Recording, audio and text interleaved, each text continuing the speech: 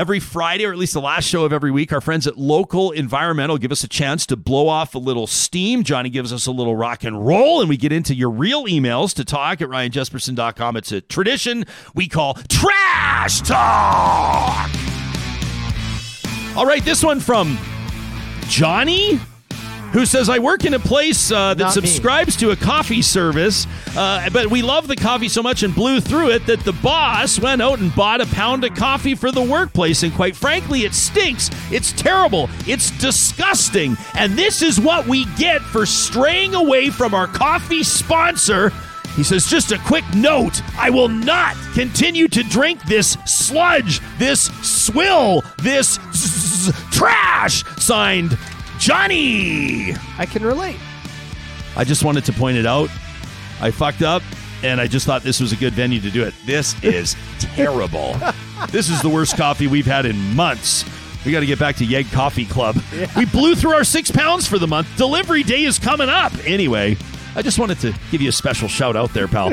I wrote the email, all right. Now, this is a real one. This is one from Raging Grandma. She signed off Raging Grandma, so I won't use her real name. I don't know if she wants me to use it, but she says, what does it take to flick up or down that little arm by the steering wheel, everybody? You're saying, what does it take? What happened to driver's etiquette, specifically in school drop-off zones? Can you not see I've done a drop-off? I'm waiting for my signal. Hell no. Better run your own way. You honk at me as I try to edge out. Give me that look, eh? Same as the parents angle parking the backup lanes. Where's the courtesy? Stop. Let us back up. These double parkers, the angle parkers making a mess, swinging open doors, let your kid out without even thinking. Well, you know what, people? Says Raging Grandma. It's time, instead of dropping off your kids, that you go back to school and learn common courtesy. Maybe reread your vehicle's driver's manual or research on where and what the vehicle's turn signal is for. And then she signs off, have a great day, morons. That from Raging Grandma. And I hope that she feels better. Love it. Keep them coming. And Leslie chimes in, says, memo to every politician. This is the one I was talking about earlier. A memo to every politician running on or even considering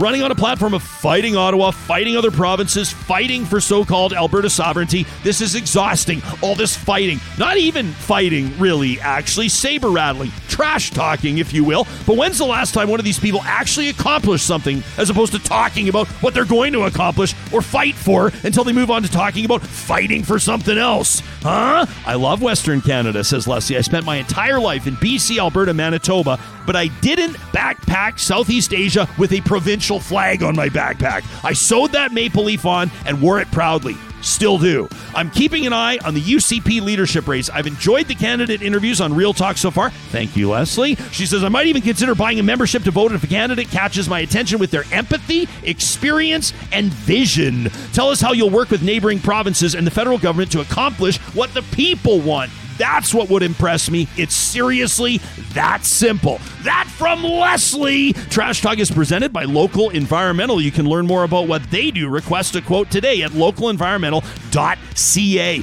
Coming up on Monday, I'm so excited to check back in with paleontologist Steve Brusati. This guy digs up dinosaur bones for a living. He just worked on the newest Jurassic World film. He was the scientific consultant. He's going to tell us what it's like to work on some of Hollywood's biggest blockbusters. And coming up on Tuesday, National Indigenous Peoples Day, Shay Bird will join us to talk about the future of Indigenous tourism. And I'm thrilled that my friend Chevy Rabbit, a human rights advocate, has agreed to join us as well. That's Tuesday, the 21st of June. In the meantime, have an amazing weekend, Real Talkers. We love you. We'll see you bright and early Monday morning.